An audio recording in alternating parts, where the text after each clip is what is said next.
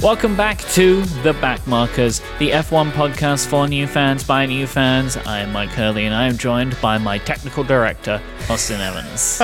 Sorry, I had to call in sick this week. I'm actually back at base, so you've got my counterpart, Easton There was a weird Avens. Instagram drama about where's Bono, right? Yeah, that was interesting. Was it like FP1 or something where I was like, wait, that's not Bono's voice. Where did Bono go? It's a conspiracy. But that was quite a good Austrian Grand Prix. Yep. Man, I don't want to jinx this because obviously we've just, we're about the halfway point of the season, but we've had some really solid races in a row, and it's back to back to back for the next few weeks. Well, we got a 2-week break. I mean, no. It will be back-to-back after the break. Yes, that's what I definitely meant to say. Yep. Okay, well, I'll double check that. Anyway, I was definitely not planning on that. But the French Grand Prix is in 2 weeks' time. Gotcha. Okay, so we got a little bit of a gap. But we also had, I think, a pretty solid race. So just to recap, if you're just joining. So we had the winner, Charlie Leclerc, Verstappen P2, Lewis Hamilton P3, really putting Mercedes kind of back on form. Going down the rest of the list, we've got George Russell with a pretty impressive recovery drive coming up to P4, Ocon P5, Mick Schumacher P6, excuse me, I'm just going to say that one more time. Mick Schumacher P6 for Haas. Do you mean the unstoppable Mick Schumacher? Is that who you're talking about? Yes, the Hulk in Haas clothing. Yep. Going down, we've got Lando P7, Kevin Magnussen P8, so really strong showing from Haas across both drivers. Danny Rick getting some pretty decent points with P9, and Fernando Alonso P10, although asterisk, he's being investigated after the race for a potential unsafe release or unsafe re-entry or something. They said unsafe release, but I don't know what that is in reference to, and nobody seems to know what that was in reference to. So we'll see. I mean, honestly, as well, I'm not 100% sure if everybody has taken all of their penalties. Oh boy! Do you want to give a? Should we give a little explainer quickly for us about track limits and the penalty system? Yeah. So there's been some drama, as there is in Formula One lately, about some of the stewarding issues and some of the rules and how they're selectively enforced. So this year, it was pretty clearly said that, hey, there's no questioning where the track limits are. It's the white line. If you're on the other side of the white line, or you fully cross it, or whatever the case is, then you are off the track, and you are going to, depending on whether it's, qualifying or whatever, either you're going to lose your lap, or if you do that enough times throughout the race, you'll get the black and white flag, which is your final warning. After that, you get a penalty. Now, this is traditionally pretty rare. Now, I'll say that the Red Bull Ring is a little bit more of a track that it's easy to just get a little bit off, as you saw many, many times throughout qualifying, a little bit in the sprint as well as in the race. But essentially, if you go over that white line enough times, you will get a 5-second penalty. Very rare to see in the race. However, we saw that for, I think it was 3 or 4 different drivers who got the penalty, and a lot more drivers got the warnings. So it's rare to see. It's definitely rare to see. I was trying to note it down. I think 5 limit penalties were given to Gasly, Lando, and Zhou Guanyu. They all got given 5-second penalties for that. George got a 5-second penalty for something completely different, which we'll talk about in a bit, I'm sure. But yeah, lots of penalties up and down the field today. And as I said, still potentially more to come as we're reacting straight after the race. Yeah, absolutely. But before we go into everything, this was a sprint weekend. So there was a lot of action Friday, which is always weird for me to get up on a Friday morning. I was literally driving to work, listening to qualifying on YouTube TV, which was a unique... I had it on during a meeting. Did you was really? In a meeting. I was in a meeting. I was on a Zoom call, and I had it in a window, and I'm like listening in, and then got to see Lewis smash into the wall, and I assume I did this. Just a little eyebrow raise, and then carried on with the meeting, and then continuing a little later on, then to watch George do it too. So, and that's when you closed the race. You were like, I'm done. Honestly, at that point, I kind of stopped paying attention, because then it's like, I know where this is going to go now, for qualifying, so I just let it roll off. It was quite the qualifying. So unlike, I feel like the last actually couple races, there was not really any rain involved, but it was an exciting qualifying. So both Mercedes not only didn't finish qualifying, but wiped out in Q3, which is unusual. I think it's more of a thing where it was just a little bit of some unluckiness. And to be fair, it was very, very windy. But yeah, the sprint, I think, is where things got a little bit more spicy. Now, Mike, we've had a number of sprints last year. I think this is our second of this year. Every time I see a sprint, I go back and forth on it. This sprint, I was like, man, this could have just been in the race. Like, it was nice to see some of the recovery. It was boring. It was boring. Yeah, I was watching. I was like, yeah, Max is up there. Yeah, good job. So there were a few things that were interesting. There was the Ferraris were fighting each other. So, but that lasted for like 3 laps. Yeah. After like 3 or 4 laps, it was set. The top 3 was set. Sergio stormed the sprint because he came right from the back because he got a penalty, another track limits penalty. So he got his time deleted in qualifying, so he got moved back. Yeah. And then Mick Schumacher defending against Lewis Hamilton for a bunch of laps. That was it, really. Really, to be honest, the only drama in the entire sprint was between the Hasses and Lewis. Yeah. I agree with you. This was uneventful as a sprint, but I still remain personally a proponent of sprint weekends. Yeah. It's like one of those things where it's nice to have the jeopardy. It's nice to have things get a little bit mixed up from time to time. I get the idea that you want to do sprints, potentially the more boring tracks, just to kind of spice those weekends up. And I will say, I do like watching a sprint more than watching like FP3 or something. Like, I get that. And it's nice also that they're giving more points, right? I do think it's worth it for everyone to fight and just kind of hang out. But that being said, it was one of those things where after watching the sprint, I was a lot less excited for today's race because I was like, oh man, DRS trains after DRS trains. But it really wasn't like that in the race. It was a lot more spicy. But man, Mick, I know we don't do like driver of the day or anything like that, but Mick was the most entertaining part of the entire weekend. That sprint, he was holding off Lewis hard. Like, what has gotten into Mick Schumacher? I feel like we were just a few races ago talking about like, oh man, he's got to like pick this up. Gunther's over here giving him an ultimatum like, hey, you got to like stop crashing, get some results. Suddenly he's come out of nowhere to get his first points and now getting really solid points almost in the sprint and certainly in the race. I feel like I can kind of try and piece this together. So they were saying on commentary that he seems more confident this weekend after scoring his first points last weekend. I would say that a combination of that, but moving backwards, the Haas is a much better car this year. And I think Kevin Magnussen has been putting in some great results and has, I think, been able to demonstrate exactly what is possible. And I wouldn't be surprised if that combination is really pushing Mick forward.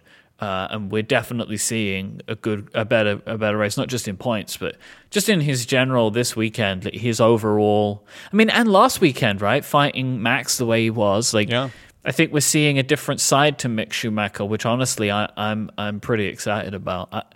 He is someone that I would love to see just continue to improve, if anything, just because of his family name. Well, of course, and it's like he obviously had a great run through the junior formulas, and last year, like you said, was a complete just like, hey, this is how to be in a Grand Prix kind of thing. Like, Haas were so off the pace. Mazepin was hardly a great benchmark as a teammate. This year, it started a little rough because Magnussen came right out the gate absolutely storming, and he was doing okay here and there, but a lot of mistakes, a lot of crashes, a lot of obviously just bad luck on behalf of Haas, who have definitely seemed to have a faster car than the results would indicate throughout most of this year. But it is just really heartening to see Mick really starting to deliver on that promise that sort of everyone kind of expected that he would have. It has kind of taken a little while to come out, but hey, I mean, he's out there scoring big points, and it's not even just the fact that anyone can have a lucky weekend or get a safety car or whatever, but he, especially in this race and in the sprint as well, was showing real pace, holding up Lewis, making passes. There's that one moment I'm sure we'll talk about later where the 5 cars were all mixing it up. He was right in there, even with some tire offsets.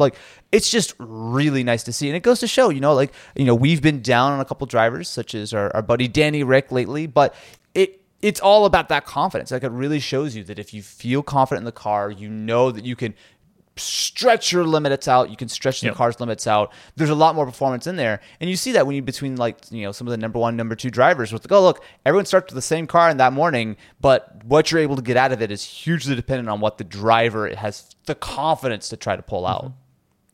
I think in general, it's showing that Haas's bet that they made last year for this year is paying off. They stopped work on their 2021 car earlier than anybody else to work on their 22 car and to put all their resources and time into that. And I think it's showing for them. I mean, obviously they won the lottery when it comes to engine. Asterisk. We'll talk about the Ferrari engine later on, but the Ferrari engine is performing better than the Mercedes engine, so I know they didn't chop and change, but when you look at what is available this year, the Ferrari engine was clearly the one to go with. And I think that their car is just pretty well developed, and I think it's showing. Magnussen is 11th in the driver's standings right now, which is unbelievable considering he is ahead of Ricciardo. Both Astons. Yeah, they're doing. Haas is in a much, much better place. They're 7th. I'd lost track of that, but they're 7th in the constructors. Yeah. No, it's definitely sort of now that we're roughly that halfway point of the year, the order is becoming a little bit clearer because especially through that first 6, 7, 8 races, there's a lot of chaos. There are a lot of cars that seem more promising. But now that we've seen a really good spread of tracks and luck and stuff, it seems like obviously Aston are way off the pace. We've got Williams, who, maybe with Albon's car with the upgraded spec is a little bit quicker, but still not really there. AlphaTauri seems like they're kind of a little bit in no man's land at the moment. But on the flip side, you see teams such as Alpine, who have actually taken a major step, who are really dicing it up with McLaren. You've got Haas. Yeah, exactly. They're tying for points right now. They're both on 81 in the constructors. And that's going to be a very fun battle to watch. But yeah, they're just like sort of this race, the season has just had a lot of just sort of interesting bits and pieces. Every time I sit down at 6 o'clock in the morning and think, oh man, this is looking like it's going to be a boring one, we get something like this where it was just action-packed the whole way through. We got to give just a moment of silence for our buddy Checo. That was a bold move of his, but was it first or second lap? It was very early in the race that he got it was tangled in the up. First or second lap. I know, honestly, I felt pretty terrible about it because Checo had such an incredible sprint race, and I was looking forward today to seeing him have a good shot at winning. Honestly, I thought this, considering just how strong he looked in the sprint, I think he came from 13th to 4th. Or fifth, something like that. I think, yeah. And in that kind of environment with 20 laps, no pit stops, to be able to pull that off, I thought was really impressive. And I thought, oh, he's on the pace, Yeah. And I felt pretty gutted for him, to be honest. Yeah. And I mean, I know that George did end up picking up a 5-second penalty for it. It's one of those things I think it was fair enough. I mean, first lap, racing hard, a little bit more George's fault. I couldn't see that. In looking at it, I couldn't see. It was beyond my ability to be able to judge. Yeah. But as I said, it's consistent with stuff they've given in the past. And if anything we want from the judging and the rules is consistency. And so if previous incidents like this have garnered a 5-second penalty, then it should here too. Yeah. But I mean, I will say, if we did do driver of the day, I think I would give it to George Russell today. Would you really? Yeah, I know. What the reason is, he twice came from the back of the pack, and I just because he took more pit stops, right? I think he did an extra stop. Yeah, and changed his wing and served a 5-second penalty to be able to finish 4th. I just thought that was really impressive, especially when he was complaining about the speed, which seemed odd to me. Yeah, because it's George, I don't really can you not see what you're doing? I don't understand. But yeah, I was genuinely really impressed with George today. I think it would be between George and Mick. I think we should just start giving driver of the day because I think we're angling towards that. I gotta give it to Mick. And I think what might be a fun thing if we're going to do this, we have to decide together. Okay. Right? So we'll make it a bit different that way. And I would 100% be comfortable going with Mick Schumacher. I feel he was awesome today. It was a phenomenal race. But on top of that, there were some great moments. So we had Fernando, who was, again, really unlucky throughout the weekend. So he had an issue in the sprint race. So he was not even able to start his car. So he was actually on the grid, tire blankets on. Yeah. They couldn't get it to start. So he completely missed out on the sprint race and started out with an interesting strategy, made a ton of progress throughout the race.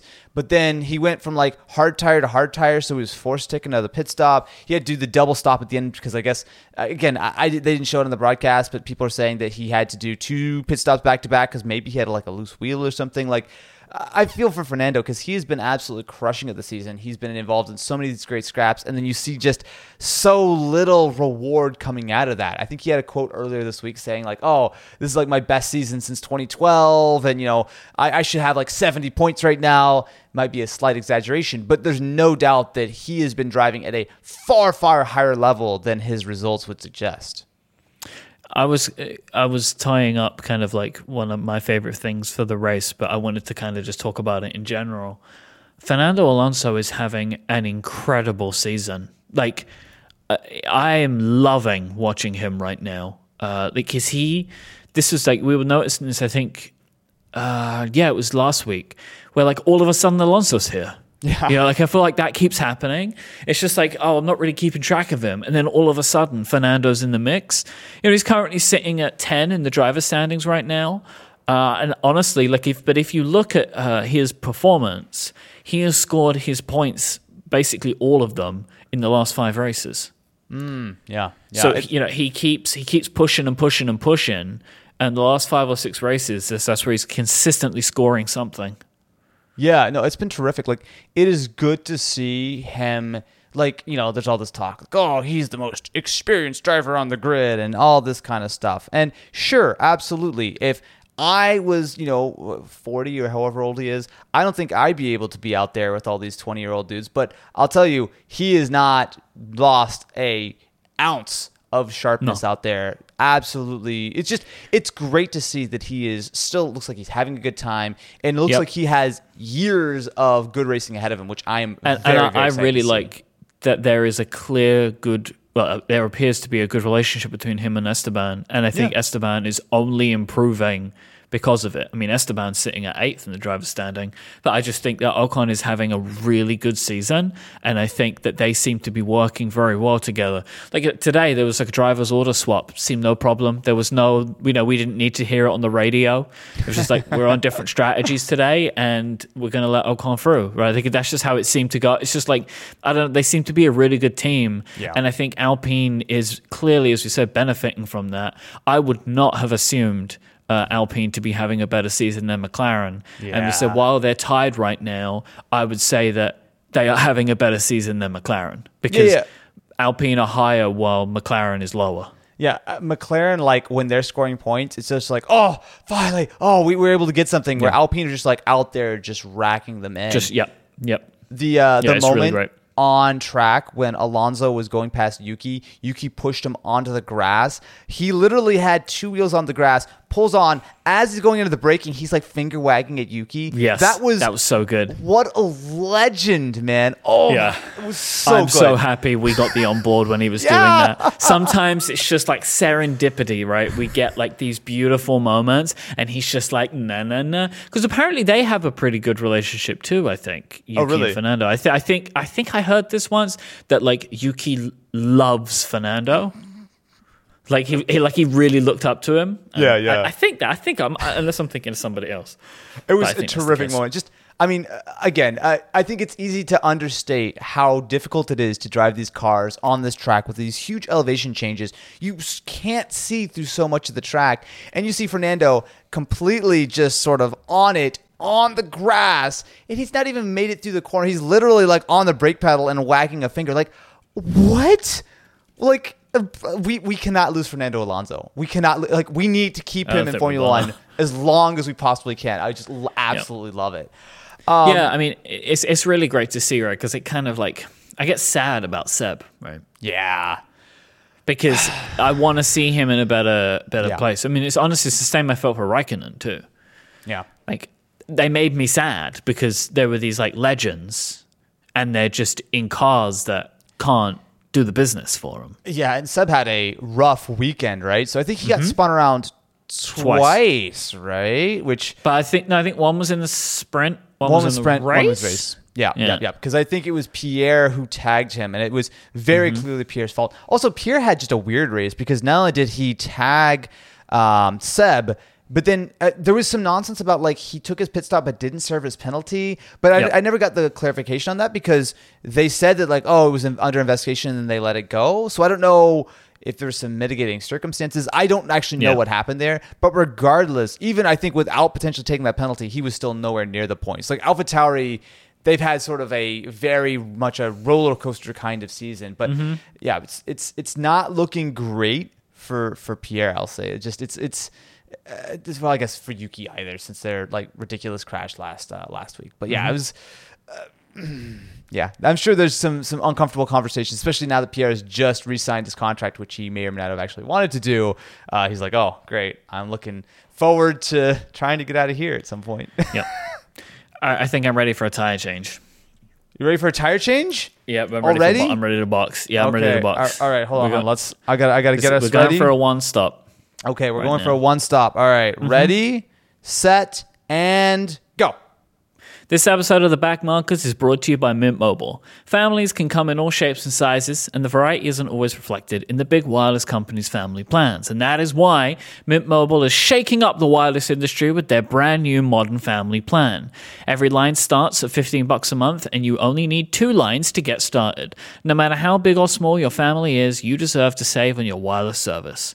For people who don't like getting their phone bill, Mint Mobile offers their premium wireless service of $15 a month, and they'll give you the best rate whether you're buying for one person or for their family and their family plan, which, as I will remind you, starts at just 2 lines. All plans come with unlimited talk and text, plus high-speed data delivered on the nation's largest 5G network. Plus, this is my favorite feature, Mint Mobile's modern family plans let you mix and match data plans so everyone gets the right amount of data that's right for them. I know this is the same for me, right? Some people use it more, some people use it less, and so it doesn't make sense for everybody to have the exact same thing. You can have a pool and you can mix and match and spread it around. I think that's really, really great. You can use your own phone with any Mint Mobile plan and keep your same phone number along with all your existing contacts. So switch to Mint Mobile and get premium wireless service. To get your new wireless plan for just $15 a month, including the modern family plan, go to mintmobile.com/backmarkers. That's mintmobile.com/backmarkers. Go there now and cut your wireless bill to $15 a month at mintmobile.com/backmarkers. Thanks to Mint Mobile for their support of the Backmarkers and Relay FM. Time. Mike, how do you think you did?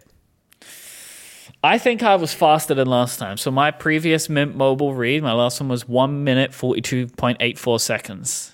I am happy to say 129.6. Oh, look Pretty at that. Quick. 129.62. Mike, you've been hitting the gym. You've been working. I've got those gains. You got to work out the vocal cords. I've been doing tongue massages. Oh, I don't like that. I don't like that. No, thank you. Well, that was a bad thing to say. Can't take that one back. Well, right now.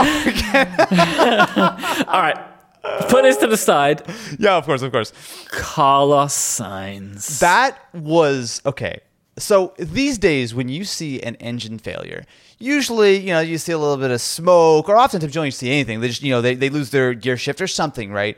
Carlos Sainz's engine was a grenade in the back of his car. The fact of when they were watching the TV broadcast, he, comes to a stop. He was actually about to pass Max. He's under DRS. You see a puff of smoke. He tries to, do the right thing. Is that smoke? Because it looks like liquid sometimes. I can't work it out if it's like a vapor or... Like, is it fuel or is it just smoke? It's like this white plume, right? It just fires out the back.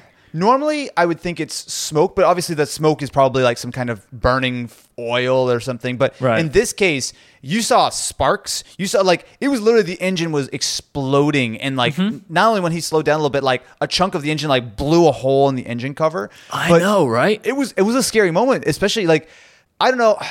I think especially since some of the big Haas crashes where, the cars have been on fire and been split apart and stuff, I think the TV directors have been a lot more careful of what they show on the live feed versus when they cut away. They cut away as Carlos is coming to a stop. His car is on fire. You see him trying to get out of the car. The car's rolling backward, and they cut away. I was like, this looks horrible. Of course, they cut back immediately, like 10 seconds later, and you see, Carlos is out of the car. But there's a moment there where, like, the car, there's literally engine exploding out the side. It's rolling backward on proper fire. And you see Carlos trying to get out of the car and realizing his car's, like, rolling back on fire. Like, that was a scary moment. Obviously, just gutting for Carlos just because he was absolutely on par for an easy P2. But, that was... Man, you just don't see engine grenades like that in Formula One very often these days. I mean, back in the old days, I don't know, but like that, it seemed.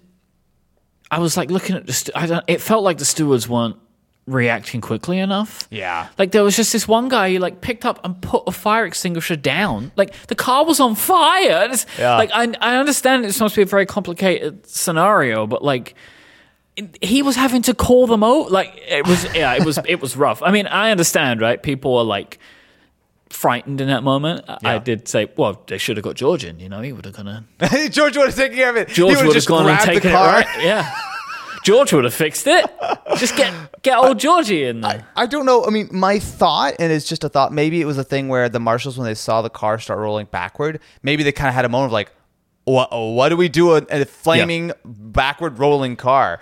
And someone got a wedge, but it didn't help. Like it rolled over the wedge. What it looked like, and again, I only saw the replay once. What it looked like was a marshal literally grabbed and like held the tire to keep the car from rolling. Which shout out to the marshals as always. But yeah, it was a scary moment. Obviously, another spectacular engine failure from Ferrari, and then to make things even worse, during the virtual safety car, almost immediately, Charles Leclerc is like, my throttle doesn't feel right. Yeah, and you figure like, oh, your teammate just blew up or whatever. Oh, maybe something. Oh no, he had to literally. And again, I'm sure we'll hear more about it after the race. But it seemed like he was actually using his foot to like pull the throttle back. I know on the telemetry, it showed that his throttle never went down below like 10-20%. So he spent the last 6, 7, 8 laps of the race or so having to smash the throttle down, brake with his right foot, pull that throttle pedal back up from the bottom because it was getting stuck for some reason or another.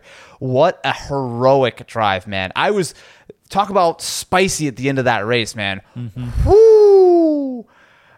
I mean, Ferrari obviously have some concerns after that explosion, but they've got to feel so relieved that Charles was able to actually bring that one in because they really did absolutely have that race under control.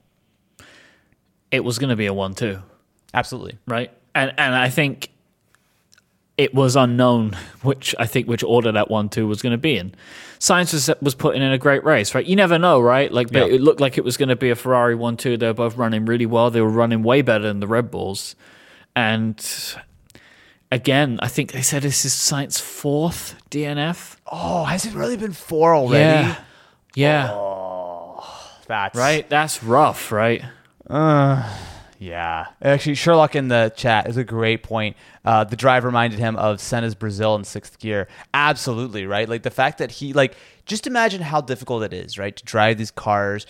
Sure, he's got a little gap, but you got Max Verstappen 2, 3, 4 seconds behind you. That is not a comfortable place to be as your teammate's engine just exploded into flames and you are trying to use your foot to pull the throttle up every time. Like, all it takes is for that to get stuck just a tiny bit. You lose control of the back of the car. You go too deep. Your brakes overheat because instead of the brakes doing their normal thing, you're braking into the corner while the engine is still pushing you forward. He was having problems with getting gear shifts because the car couldn't always downshift because the throttle was being pushed in, and obviously you have to let off the throttle. Like, so much of that. Like, I am constantly impressed with Leclerc's just ability and whatnot. But it's moments like this that really show just the adaptability. Like, you don't train for something like that to happen. You have to figure that out and adapt to it on the fly under this immense pressure at Red Bull's home race. I cannot say enough good things about Leclerc and the way that he handled that whole situation because, man, I think there are very few people on the grid who could have pulled off the win the way that he did. Just to correct myself, it was Ferrari's 4th. They both had 2. Okay, that sounds a little bit better, even though still that's a lot of DNFs. But, man, it's one of those things where, like, it was a terrific race. It was really, really sort of spicy all the way through.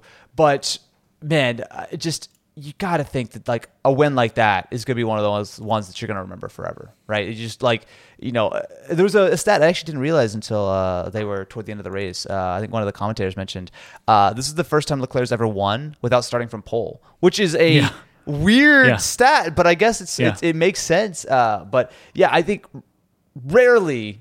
Well, I say this, but Red Bull were okay, but I think they just way overestimated how much deg they had. And Ferrari were just like confident. Like they knew that maybe the temperature was different or something. Yep. They just were confident and they just owned the race.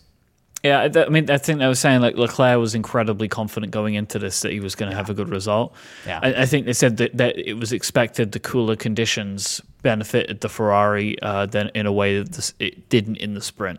So I think, but Ferrari should have dominated today, but they ended up handing a podium place to Mercedes.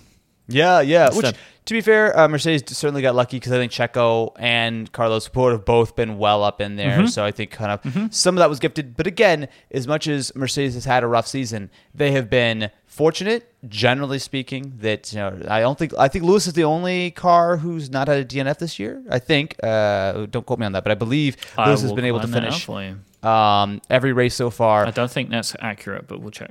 But regardless, nope. No. Nope. He had a DNF in Italy. Oh, okay. Never mind then. I take that back. But regardless, I think it's been one of those impressive things where Mercedes has had solid dependability compared to pretty much everyone else. And they've also been very lucky. Obviously George through that first chunk of the season had a lot of luck and safety cars and whatnot.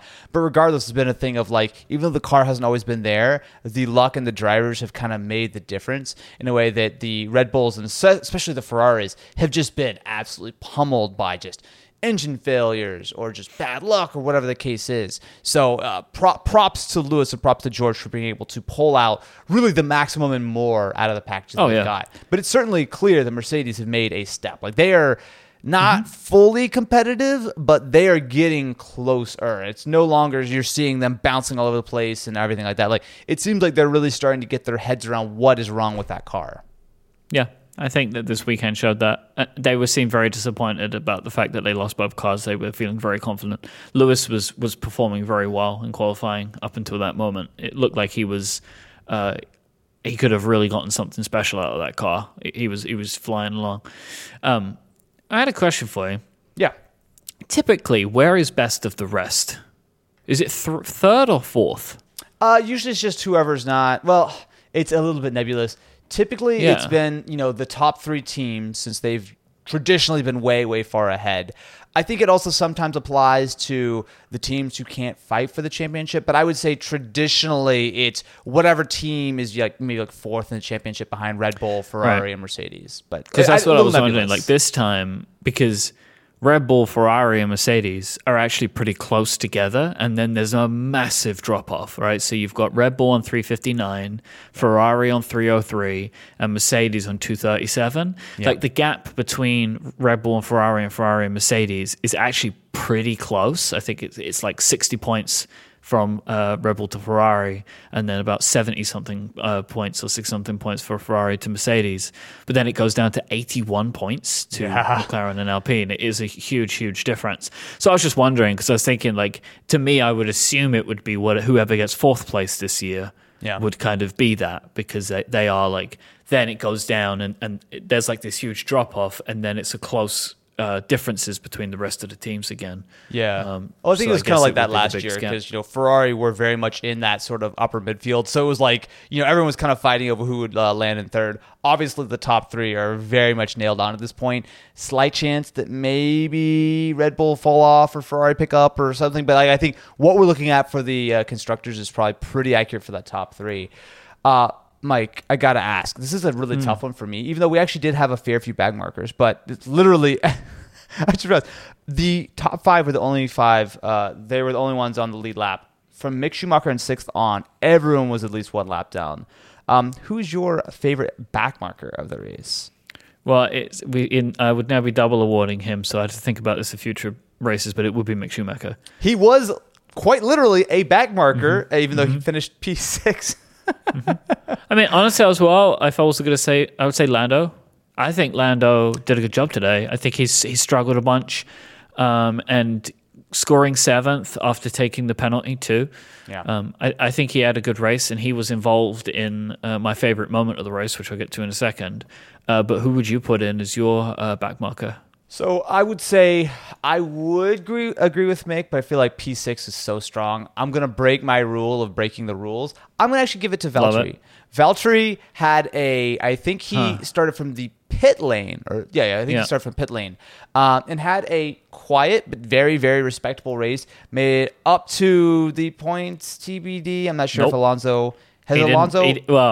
I haven't got. We still don't know about Alonso, but he didn't make it in because I was actually considering Valtteri for my underperformer of the race. Really? Okay. Yes, why? because Alonso made it up further, and so did George. Like I would say that, like there were a few drivers today who got penalties, who started from the pit lane, like who really flew through the field, and I don't feel like Valtteri made as much gains as some of his compatriots there.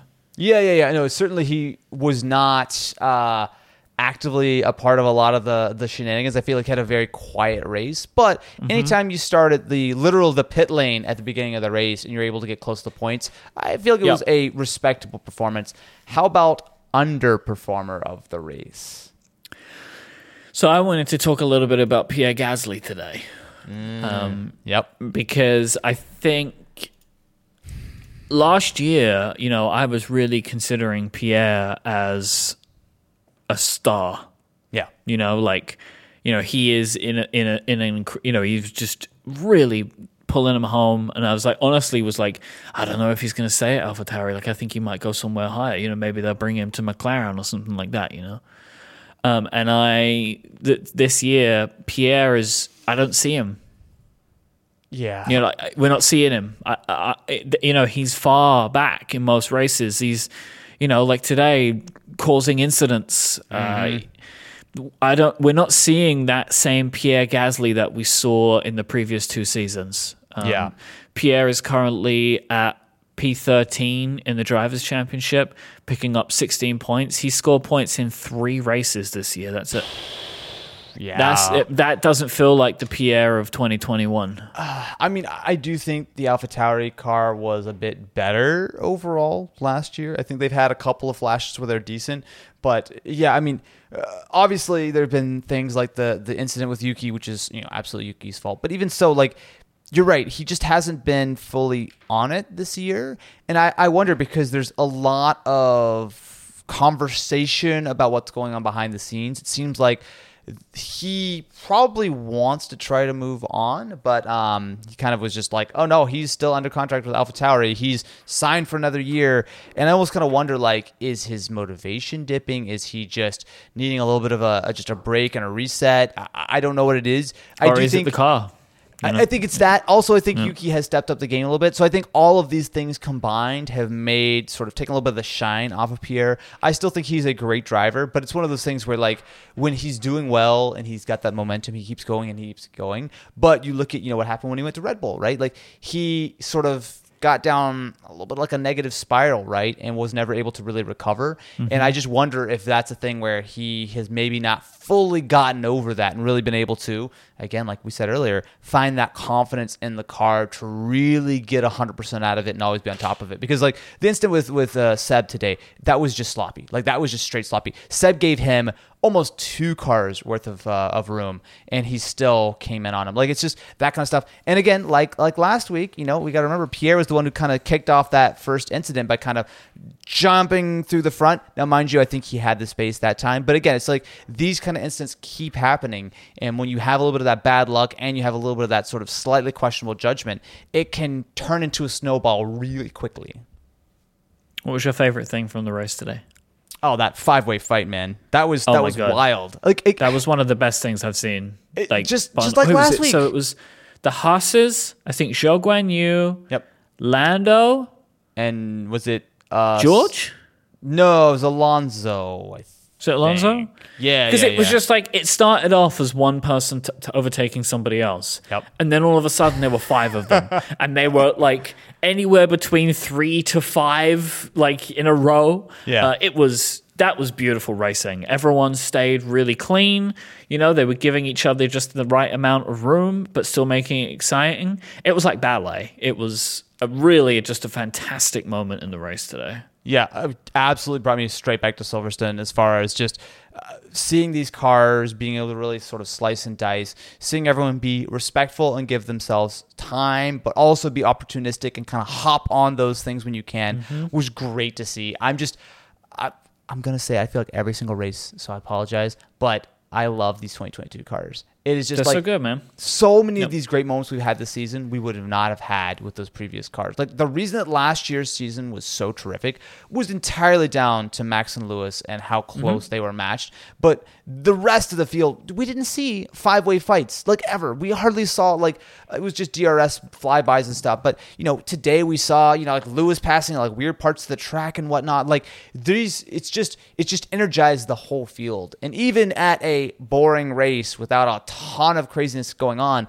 there's always something to watch. There's always some reason to be on the edge of your seat versus just sitting around and watching the Red Bulls go 50 seconds up the road and take a nap or something. Like it's really, really great to see. Yeah, I don't really feel like we're getting a lot of that. I mean, there are a lot of races they have there's maybe 3 or 4 and they're on their own, and then there's a gap, and then there's everybody else. But last year and then the year before, sometimes you just get the first place holder is 35 seconds ahead. And it's like, this isn't, like at least this year, we're getting 2 sets of fights. You're getting like the front fight and you're getting the midfield, but they're both thrilling to watch. Yes. And sometimes it's like we're not even sure which one we should be showing you because there's always something going on. Yeah. Like another thing I really loved today, there was I think it was Leclerc's first overtake of Max, and he basically just slotted the car right in front of him. Like he had just the right amount of room, and he took it.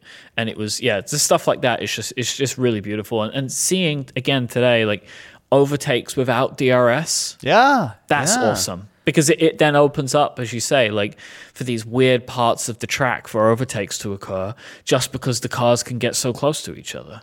I'm just constantly amazed. Like seeing a Formula One car in person, and mind you, I've never seen the 2022s, but I've seen the previous generation sort of, fairly up close.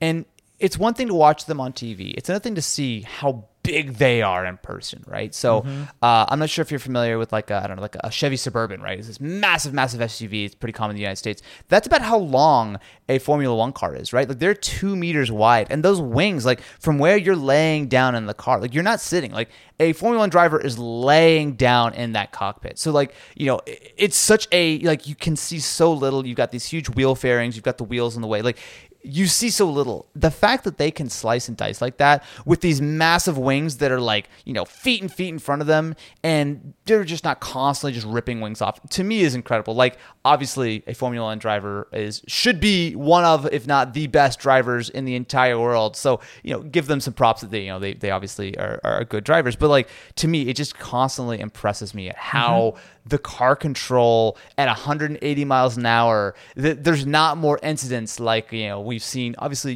from time to time, but there's so many clean races and there's so many just ridiculously great scraps. Like, I think it's worth just a moment just kind of appreciating what these guys are able to do with this machinery, which, is designed to race, but it's not easy to do that by any means. I would definitely leave my wing on the front. I go out. Look, I might be able to take the car 200 meters, Mike, but I probably wouldn't make it too much farther if someone was around me. I'd lose something. I'd definitely lose something. Oh, by the way, I've had multiple people contact me to tell me that there's absolutely no way you could start an F1 car. What? Who are these people? Are you talking to Just Otmar? people. Are you talking to Mattia? No, I don't Where believe do you think Bono's been? You know what I mean? Oh, Me and Bono I see. We've been hanging out this weekend, and he's like that Austin Evans. He couldn't start a car. Look, man. I have had people that friends of mine who have been watching the sport for longer than me and you, and they're like, "There's no way you could do it." I just want you to know. And also, I know, in F1 2022, I have to hold the little clutch button. I'm not sure you could. I'm not sure you could make it work. What are the desired the revs? What RPMs you need to get to? Do you even know? The thing. The more I hear this, the more I would just spend hours and hours practicing on some stupid simulator or whatever. I feel like this is now like a personal challenge. Yes, it is 100%. I'm throwing down the gauntlet on you. But you could not start an F1 car. Here's from the a thing, standing though. start.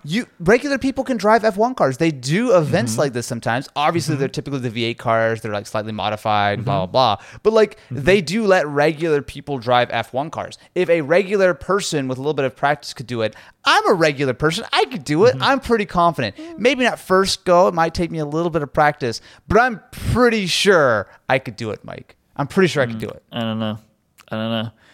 I'm not sure. I'm not convinced you could. I mean, because you said that we're not talking about a modified one. If they've modified it to make it easier to start, then that doesn't count. It's just you gotta find the clutch in this conversation. It's a little paddle. You find the clutch point and you just give it some revs. Maybe a little. Look, I'm not gonna say it would be a smooth start. It might be a little bit much. I could do it. Give me 5 tries. I could do it. 5 tries. 5 tries. That's write fine. it down. 5 tries. 5 tries. I'll do it. And if not, then at least I got to pretend to drive an F1 car. So it's a win-win for me, but I'm pretty confident I could do it, Mike. I'm pretty confident. Well, it was a win-win for Charles Leclerc today again, too. I was happy to see. I don't know in recent memory if I've seen a driver so happy to be on the podium. He had his little smile. He was a very happy boy today. Charles Leclerc. I am so happy for him, and I'm so happy for this race. It was just after last race, which was absolutely terrific. I was like, oh, you know what? Watch the sprint. It's going to be kind of boring. But it wasn't. It was really just a super, super interesting race between strategy, between on-track action, between who's going to win, between who's going to get the points, between Mick. I mean, so many good parts of this race. Hopefully, this all carries across to what might be the last Paul Ricard race for a while, right? So, because I know that there's not a confirmed return date for France next year. I didn't know that. Did they ever settle Monaco? Because Monaco was the same deal, right? Yeah, so I don't believe Monaco officially has a date on the calendar next year. It seems like it likely will, but Paul Ricard may 18 races next year, right? It's just like we add Las Vegas and then we lose the rest. That's what we're looking for 2023. Yeah. But anyway, I like Paul Ricard. It's a beautiful track. It's a good track. I don't know how great the racing is, but yeah, all those weird like painted lines. It looks the red and blue. I really like it. Look, I always in my mind like imagine it as that's surely the American track. Yeah, but it's not. Mike, I'm just happy that the French have embraced the red, white, and blue of America, and I'm painted their entire racetrack to celebrate the United States of America. Thank you to everyone in France for adopting that. We all really appreciate it. Oh my God. You know. So I'm looking forward to the mid-season swap out of my teammate here, which is inevitably going to happen. Thanks for listening to this episode of the Backmarkers. We're going to be back in 2 weeks for the French Grand Prix. Vive la France is what I'll say. No, Vive la France is what I'll say. Say bonjour to Austin Evans. Au revoir, maybe, instead.